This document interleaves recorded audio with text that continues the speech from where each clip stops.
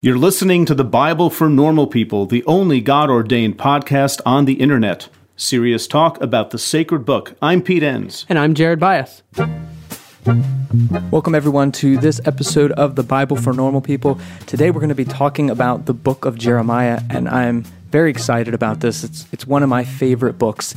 It's a big book, so of course we're not going to be able to cover everything and every nuance, which my nerdy self, of course, wants to do, but we're really going to talk about three main themes that we find in the book of Jeremiah, and I think they're very relevant to our current political climate, but also our podcast, of course, as we're talking about the Bible and sort of what is the Bible and what do we do with it. And before we get started on these three themes, though, I think we should take a minute to talk about a little bit of the boring stuff, the historical context of where in time and where in kind of the geopolitical world we are, because that really is the important backdrop to Jeremiah. So we have to do some of that hard work and some of that digging first before we can get to these three themes and understand it. Well, it's that time, folks. It's time for us to talk about microdosing. Microdose gummies deliver perfect entry-level doses of THC that help you feel just the right amount of good. Microdosing can help you get into a relaxed, focused zone easier and stay there longer. It has benefits for workout recovery, sleep, anxiety relief, boosting creativity, and even pain relief. You know, Jared, I have a really good friend of mine who saw that I was taking microdose gummies, and she said, "Can I try some?" And so I gave her some of the sativa strand, and she said it has made such a difference for her at work and just in general, just feeling more alert and more focused, and it's quite amazing. So get 30% off your first order plus free shipping today at microdose.com. Promo code NORMALPEOPLE. That's one word. It's available nationwide. That's microdose.com. Promo code NORMALPEOPLE for 30% off and free shipping. Microdose.com. Promo code NORMALPEOPLE. So we begin the book of Jeremiah with this introduction in chapter 1, and it's really setting up the call of Jeremiah to speak into the situation in the first 10 verses. We get this with the naming of three kings, or we'll say regents, as we'll learn in a minute. But the first of these is Josiah. And so we know Josiah from the Josianic reforms. He was really trying to bring people back to an understanding of what it means to follow God and follow the rules and follow the covenants. And so he's a good king in that sense. But in around 608, 609, he is in battle with the Egyptians at Megiddo, and the king of Egypt, Necho II, kills Josiah. And at that point, his son, Jehoiakim, it's important that you get the end of that, Jehoiakim, right? It takes over from Josiah. And generally, especially in the rabbinic literature, Jehoiakim is not seen as a good king, and especially in a religious sense, but especially in a political sense. He can't decide with whom he should place his loyalties, because we have, around the time of Jehoiakim, a changing of the guards in the broader political climate. So for about 100 or more years, more than 100 years, but around there, the Assyrians had been the dominant force. And in 722, Assyria actually took the northern kingdoms, Israel, and pretty much wiped them out. And so now we have the southern kingdom of Judah, who survived this. You know, Jerusalem didn't get wiped out with the Assyrians. But around 612 or so, a new group of people started to take over called the Babylonians.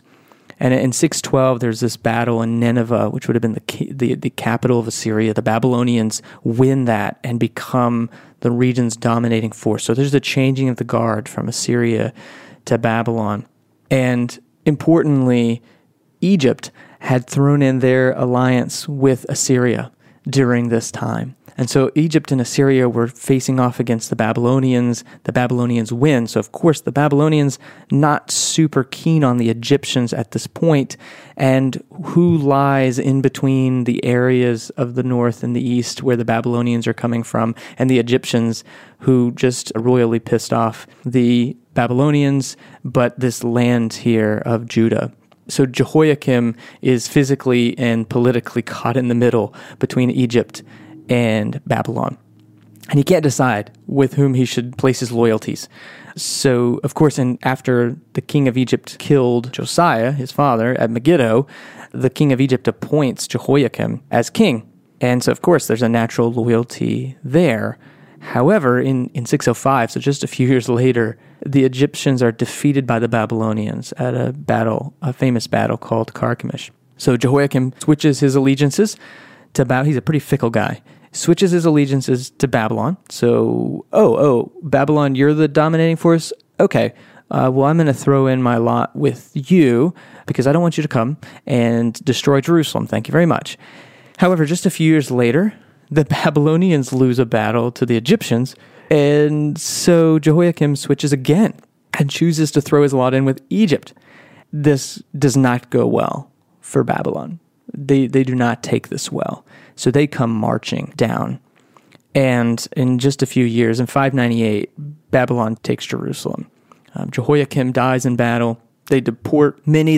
They set up Jehoiakim's son, Jehoiachin, or also known in other texts in the Bible, Jeconiah. They set him up as the regent, so he's kind of the governor. You no longer can be king because Babylon has now sort of taken over Jerusalem. So, but then the king of Babylon gets paranoid and says, well, who's to keep him from kind of avenging his father's death? So we probably shouldn't have Jeconiah or Jehoiachin on the throne. So they actually deport him to Babylon and place Jehoiakim's brother, so Josiah's other son, on the throne, Zedekiah. Or not on the throne, but as a regent. So now Zedekiah's the one who's left in charge by the Babylonians after they come in and really take siege and overtake Jerusalem, declaring it for their own. And now basically they become a vassal of Babylon, and Zedekiah is put in place to be that governor. The quote-unquote rightful king, Jehoiachin, is deported. And so there's a battle there, which we won't get into, but there's a contingent of Jews who are also deported to Babylon who see Jehoiachin as the rightful heir to the throne. And then there's this other group of people who stay behind in Jerusalem who are loyal to Zedekiah. And that's basically the political upheaval and turmoil that is the backdrop to Jeremiah. So during this whole time, we have just this huge question mark of who are we going to be loyal to.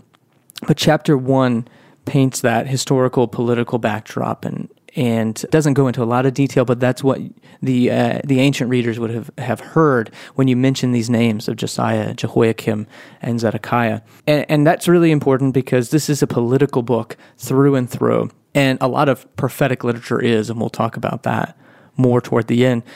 But the first theme that I want to talk about, which I just mentioned, is loyalty and allegiance. And chapter 2 goes into this quite a bit. And the way that Jeremiah talks about it, which is true in a lot of prophetic literature, the way Jeremiah talks about loyalty and allegiance is through the language of covenant. And we've talked about this quite a bit on the podcast. This covenant that God had made on Sinai and throughout Deuteronomy, you can read about this covenant. And these are stipulations, if a lot of if-then conversations. If you do this, if you will obey by my law, if you follow my guidelines, then you will prosper. I will bless you. And if you don't, then I will curse you. And this is the covenant. This is what shapes the identity of Israel and their relationship with God.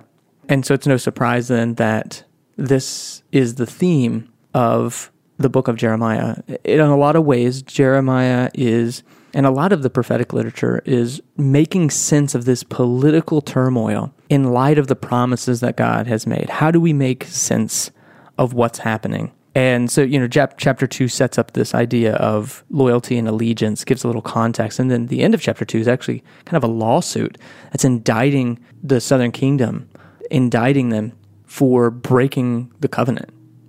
And it's interesting.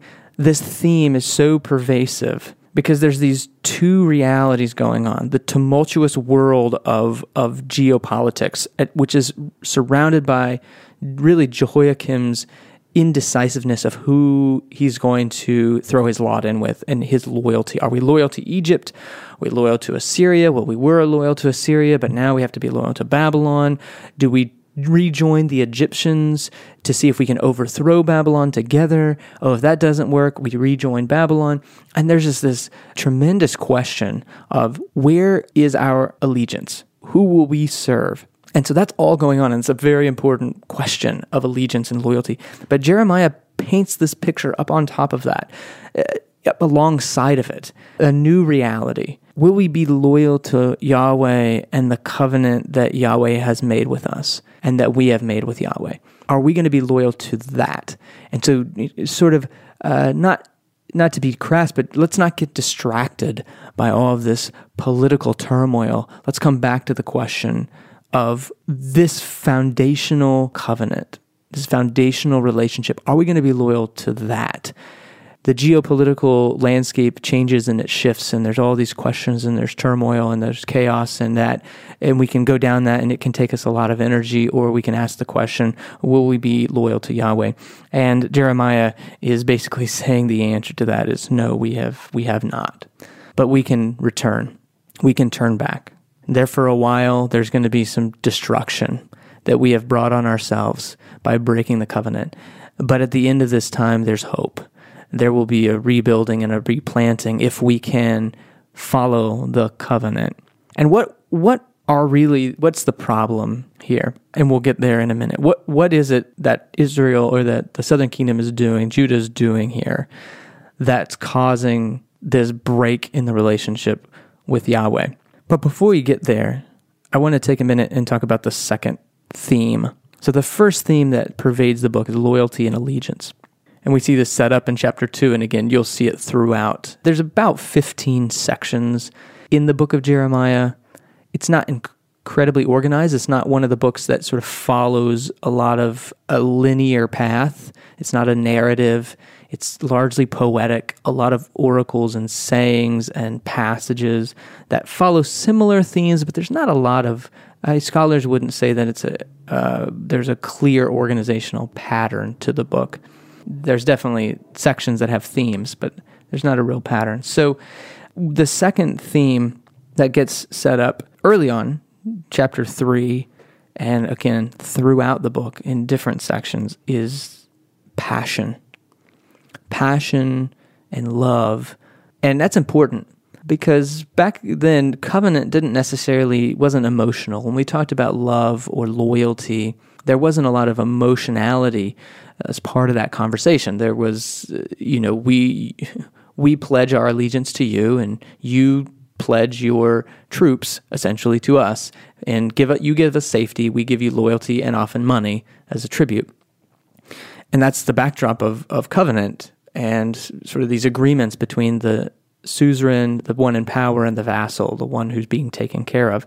But for Jeremiah, there is a tremendous amount of passion, both from Jeremiah and from Yahweh. And sometimes, importantly, we see in chapter 8, it's really hard to tell where the grief and the passion, the emotion is coming from. There's a famous chapter in chapter 8. We talked about, is there no balm in Gilead? There's a famous, if you grew up in the South, we had a famous hymn, No Balm in Gilead. And there's a verse in chapter 9, verse 3, where there's the formula, thus says the Lord, which you'll see a lot, of course, in the prophecies. Thus says the Lord, thus says the Lord. And there's some ambiguity there on, who was saying all of that? Was that Jeremiah or was that Yahweh? And Walter Brueggemann, in his commentary on Jeremiah, which I highly recommend, by the way, called Exile and Homecoming, it's called a commentary on Jeremiah. And he just makes the point that there is a blurring, and it really doesn't matter. It's kind of on purpose that the grief of the prophet is the grief of Yahweh. And it's just a really touching chapter if read through the lens of death and destruction and war and heartbreak over some of the social injustices that were happening that led to, according to Jeremiah, that led to this exile. But that's important, again, because it's a very, dare I say, humanizing look at Yahweh. It's not just this mechanical robot king who is dictating the laws of nature or the geopolitical realities like a chess master, and we are God's pawn. But really, this relationship of heart and passion and yearning.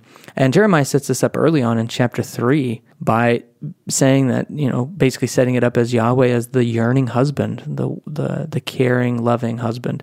Of course, that does not take away some of the challenges of also you break my covenant and you get exiled and you get destroyed and really bad things happen to you. A calling is a powerful thing. It's a very strong belief that there is something bigger for you. It's about who you are and where you're going in life. You may be in college, you may be halfway through a career, but you want something different. There's a place for you at Union Presbyterian Seminary, where students are prepared for a call to ministry. At Union, you will find a diverse community. You'll find students from different denominations and professors who will listen to you and challenge you. You'll find people who help you find your own path. You'll find a school where financial realities matter. Union offers generous financial aid, and it meets you where you are with 3 different platforms for learning: residential, online, and hybrid. You'll find a world-class faculty who will invest in you, a community long after you graduate that supports you and equips you for service and for leadership. Safwat Marzouk, who has been on the podcast here on the Bible for Normal People, is a faculty at Union Presbyterian Seminary and is slated to write one of our upcoming commentaries. It's no secret, if you're a listener to the podcast, how much Pete and I have relied on our seminary education and how much that has shaped our view of the world and all of our work here at the Bible for Normal People. It's your call. Respond with Union Presbyterian Seminary. To learn more, go to upsem.edu or email admissions@upsem.edu. Did you know Fast Growing Trees is the biggest online nursery in the U.S. with more than 10,000 different kinds of plants and over 2 million happy customers in the U.S.? They have everything you could possibly want, like fruit trees, palm trees, evergreens, houseplants, and so much more. Whatever you're interested in, they have it for you. Find the perfect fit for your climate and space. Fast Growing Trees makes it easy to order online, and your plants are shipped directly to your door in 1 to 2 days. And along with that, their 30-day Alive and Thrive guarantee is amazing. They offer free plant consultation forever. We got our bushes in, and you can tell I don't know what I'm talking about because I just called them bushes, but we got them in last night. And Fast Growing Trees knows what they're called. Exactly. That's the whole point. It comes with this placard that tells you exactly what to do like you were in 5th grade, which is the exact instruction level that I needed. And it was very easy to follow. We loved the process. This spring, they have their best deals online, up to half off on select plants and other deals. And listeners to our show get an additional 15% off their first purchase when using the code NORMALPEOPLE at checkout. That's an additional 15% off at fastgrowingtrees.com using the code NORMALPEOPLE at checkout. Fastgrowingtrees.com, code NORMALPEOPLE. Offer is valid for a limited time. Terms and conditions may apply. And we've talked again, if you read toward the end of Deuteronomy, the list of curses, it's pretty horrendous of what happens if you don't do what God says. So we don't want to dismiss that, and we have to deal with that. And I think it's important to deal with it. It's important to keep talking about it, which we do quite a bit here on the podcast. But I don't think that takes away from the value and the vision of seeing Yahweh's passion really come through, and the love that is coming through here in the book. And we see this in Jeremiah 31, again in chapter 8, and through in Jeremiah 31, we see the recognition that really what we're talking about is our hearts, which was this passion thing. We're not talking about law as much as we're talking about there's a heart problem. So Israel has the southern kingdom has a collective heart problem. And we see this in chapter 5. We see it in 31 as well. But in chapter 5, it really sets it up. So, you have Yahweh's passion, and I think I like passion because it's more neutral. There's a really positive side of that. There's a deep grief and a deep love for Israel, for the southern kingdom. And yet, the passion can also come out as sort of this, God is a jealous God. And there can be this anger toward the injustices. And I don't want to invalidate that too. Sometimes we think of God as the violent God, but I think we mentioned in our episode with Brent Strawn, but thinking about it from the vantage point of the oppressed or the marginalized, it can validate that anger, that righteous anger, to topple these systems of oppression and injustice. And sometimes I think we can see God's anger in that humanizing way, and I mean that in a positive sense. Not necessarily justifying or vindicating violence, condoning violence, but sense of a righteous anger. Hey everyone, we're going to pause for just a minute here on the podcast to remind you that if you'd like to support the work we do at the Bible for Normal People, please just head to Patreon at patreon.com/the Bible for Normal People. There you'll find all sorts of ways to support us for as little as $1 a month and connect with the community there. One group we want to recognize from that group of supporters is our producers group. They get on calls with us, send us feedback, just help make the show what it is. So thanks to Jordan Gooman, John Bonnet, Preston Price, Andre Makonov, Kevin Jupp, Harrison Hobgood, Lindsay Cullen, Brooke Wilson, Katie Coleman, Pamela Lang, and Craig Kovich. We couldn't do what we do without you. Now back to the show. We have here, as part of the second theme of passion and love, what the heart of the problem is, and the problem is our heart. In chapter 5, the southern kingdom has stubborn and rebellious hearts, it says in verse 23 of chapter 5. So that's what's bringing all of this on, the stubborn and rebellious hearts of the people. And then it's interesting because then he goes into 3 very specific things. What do we mean by stubborn and rebellious hearts? Well, they've grown fat, they've grown wealthy, they've grown sleek. So this self-sufficiency and greed has taken hold. They've grown fat, they've grown wealthy, they've grown sleek. And the author ties that to when you're self-sufficient and greedy, they no longer seek justice. And what does that mean? He's very clear on this. They don't promote the case of the fatherless or the poor. So chapter 5 is the indictment. So we have this lawsuit of being unfaithful to the covenant. And that can sound really legal. And then in chapter 5, we get this passionate plea for what does that actually mean? Let's break that down. It means that they're self-sufficient, they've grown fat, they've grown wealthy, they've grown greedy, they no longer seek justice, they don't promote the case of the fatherless or the poor. So I think that's a pretty biting commentary on the challenges of their day. So we have this theme of loyalty and allegiance that gets set up in chapter 2, and we see it throughout the book. We have this second theme of passion and love, and we see God's grief in chapter 8, the husband who's yearning to return into right relationship in chapter 3, and the heart problem of the southern kingdom, which is it's a collective heart problem, that as a culture and as a society, we've not promoted the case of the fatherless, of the poor, no longer seeking justice, have gotten greedy, self-sufficient, grown fat, grown wealthy, and that's a problem. That's a major problem, to the point that something drastic and dramatic has to take place, according to Jeremiah and Jeremiah's reading of the word of the Lord. So those are the 2 themes so far we've talked about: loyalty, allegiance, passion, and love. And the third, which I think is important to understanding the book of Jeremiah, is this royal temple ideology. What I might call, to make it more modern, is an unhealthy merging of church and state. The royal temple ideology. And it's much more than that. It's not just a merging of church and state, but it's an overlay of an overconfident and overcertain understanding of our relationship with God. So the elites, especially in the religious realm, the pastors of the day, the prophets and the priests, who have an in with the king, who have an in with the princes, is sometimes how it's translated, but the socialites and the political elite of the day, there were religious people mixed in with that, the prophets and the priests.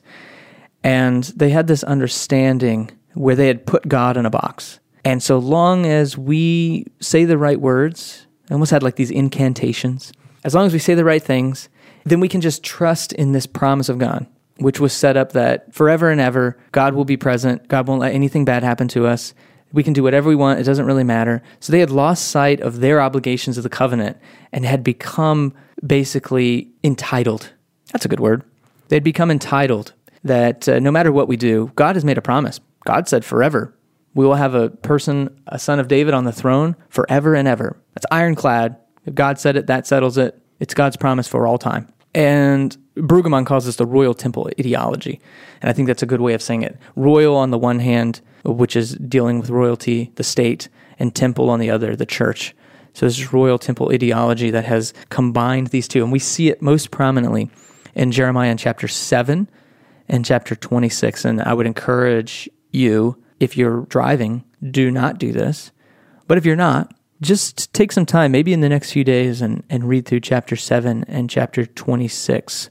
They are my favorite chapters in the book of Jeremiah. So there's this ideology of we're on God's side and nothing bad can happen to us, which, now that I think of it, reminds me a little bit of, I think it's in Joshua chapter 5, when Joshua, of course, Joshua is all about battle and conquest, and Joshua was near Jericho, and he sees someone standing in front of him with a sword in his hand. And of course, Joshua wants to know, are you for us or are you for our enemies? And the person says, neither. As a commander of the Lord's army, I have now come. I always love that God's impartial. Are you for us or are you for our enemies? Neither. Even though Joshua's on this conquest in the name of God, a commander of the Lord's army comes and says neither. Probably doesn't instill a lot of trust in what Joshua's up to. But I appreciate that because it reminds me here of this royal temple ideology.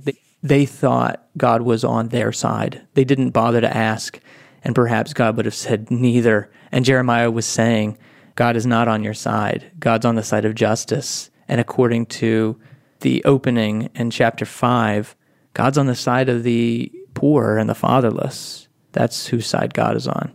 So neither is what he says in Joshua 5. And that kind of, I think, encapsulates this ideology that had been seeping into the religious, and that's important, the religious class. It's not just the politicians. In fact, we'll see in a minute, the politicians saved Jeremiah's life. It's the politicians who do the right thing in the end. It's the religious leaders, the ones who have the most to gain by keeping the status quo, who are enforcing and reinforcing this royal temple ideology, because if it doesn't matter what we do, then our jobs are secure, we can stay fat and happy. And in chapter 7, we have this sermon that Jeremiah gives about this ideology, the royal temple ideology. So chapter 7 is the sermon that Jeremiah gives. Chapter 26 is actually a narrative, it's a story about what was going on when Jeremiah gave that sermon in chapter 7. So 7 and 26 are connected. So 26 is a story surrounding what happens to Jeremiah when he gives that sermon at the temple, and chapter 7 is that sermon. And so you can read those, kind of have to read those hand in hand. But in chapter 7, in verse 4, Jeremiah makes this statement, don't trust in these words. And Brueggemann makes this point in his commentary, that it seems like they've made this into like an incantation, almost like if you just say these words, it's almost like a magical formula, then you will be protected. And he says it that way as almost like a mantra, the temple of the Lord, the temple of the Lord, the temple of the Lord, 3 times, sort of this formula of certainty. No harm will come to us. And it sort of, again, reminds me a little bit of Jesus in the New Testament, in Matthew, I think, toward the end of Matthew, maybe chapter 23 or something, where he says, "Woe to you, teachers of the law, you're a hypocrite. You give 1/10 of your spices, but you've neglected the more important, the weightier matters of the law, which are justice, mercy, and faithfulness. You should have practiced the latter without neglecting the former. Blind guides strain out a gnat, but swallow a camel." And this is primarily, I think, what Jeremiah is getting at. Don't trust in these formulas, in these incantations. You're neglecting the weightier things of the law and thinking that these easy, if I should say, easy, superficial things are going to be what keep you from judgment. So that's chapter 7. It's a great sermon. Check it out. It's a critique of this royal temple ideology, this merging of church and state. Then chapter 26, shows us what happens when this collision happens, when the church and state collides, and you overlay that with an ideology of the status quo, that we have to keep things in place the way they are. And the people who are saying that the loudest are the people who benefit most from that system staying the same, which would be the priests in this case, who are gaining financially and politically from things staying the same, from this belief that God's on the side of our politics.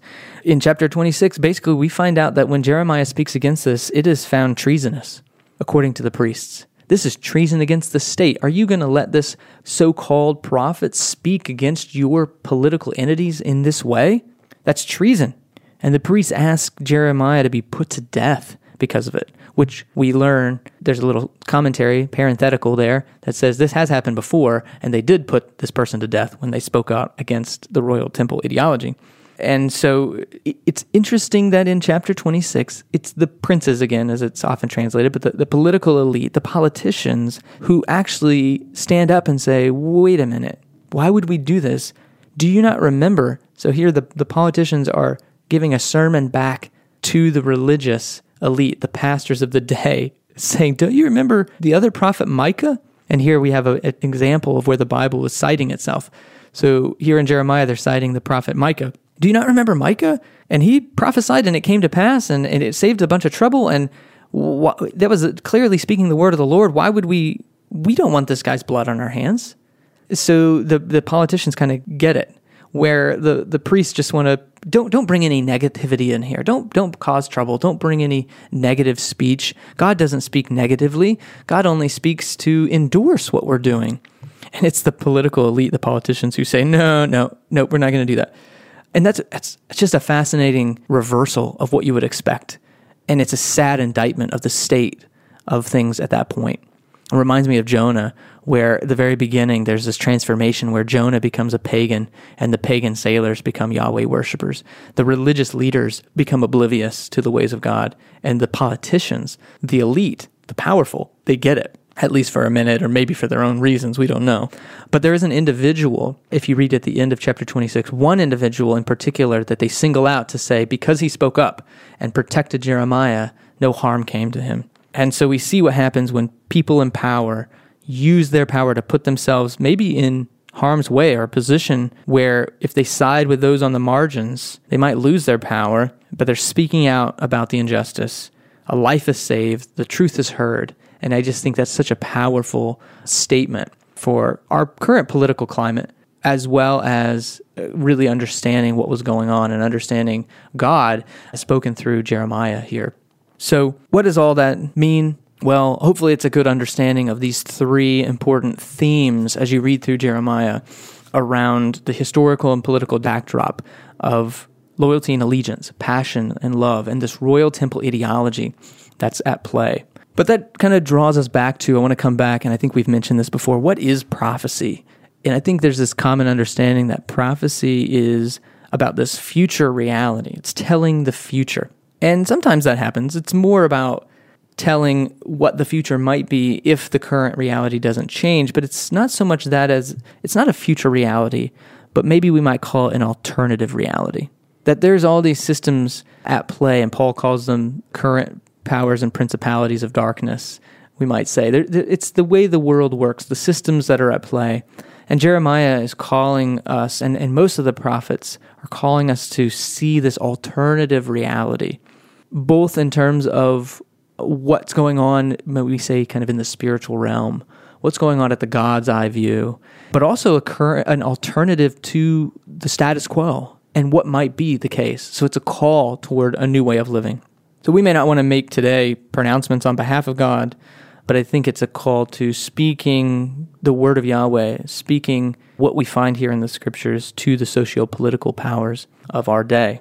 And I think it's very relevant that we began this with talking about loyalty and allegiances, because when we bring this to the modern day and the modern political climate, I think there's a sense in which God is on the side of certain allegiances. God is on the side of the Democrats. God is on the side of the Republicans. And I think it kind of harkens back to this Jeremianic, there's political turmoil. There is a swapping of allegiances. Sort of, where is God? We sort of take God as a token and place him on these certain different ideologies and labels and sides and groups.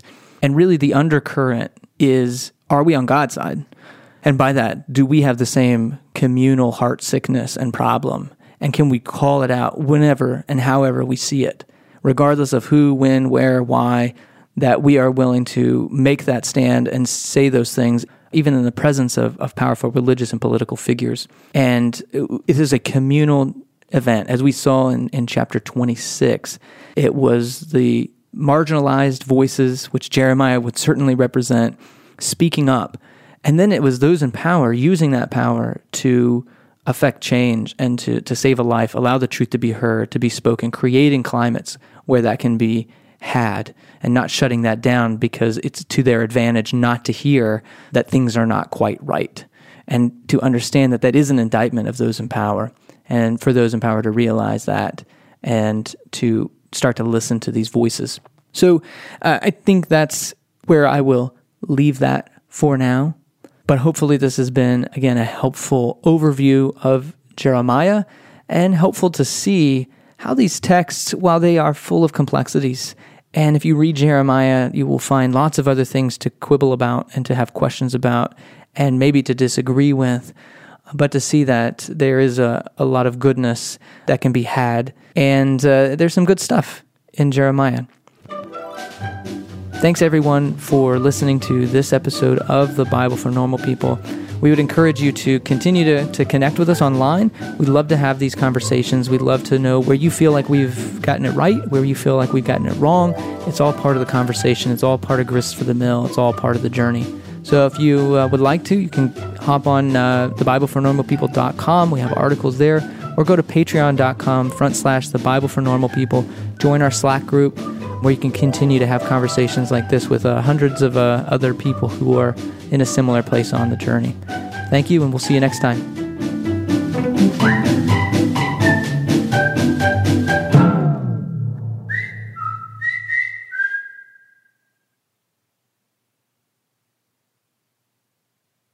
Our bodies come in different shapes and sizes, so doesn't it make sense that our weight loss plans should too? That's the beauty of Noom. They build a personal plan that factors in dietary restrictions, medical issues, and other personal needs so your plan works for you. Noom doesn't restrict or shame when you want to treat yourself. Their flexible program focuses on progress instead of perfection. You don't have to give up carbs or anything. And with their daily lessons, you can learn something new about your food choices every day. After just a few days of using the app, I learned how to recognize cues for overeating and how to choose the right foods to feel full. Stay focused on what's important to you with Noom's psychology and biology-based approach. Sign up for your trial today at Noom.com. That's Noom.com. And check out Noom's first ever cookbook, The Noom Kitchen, for 100 healthy and delicious recipes to promote better living. Available to buy now wherever books are sold.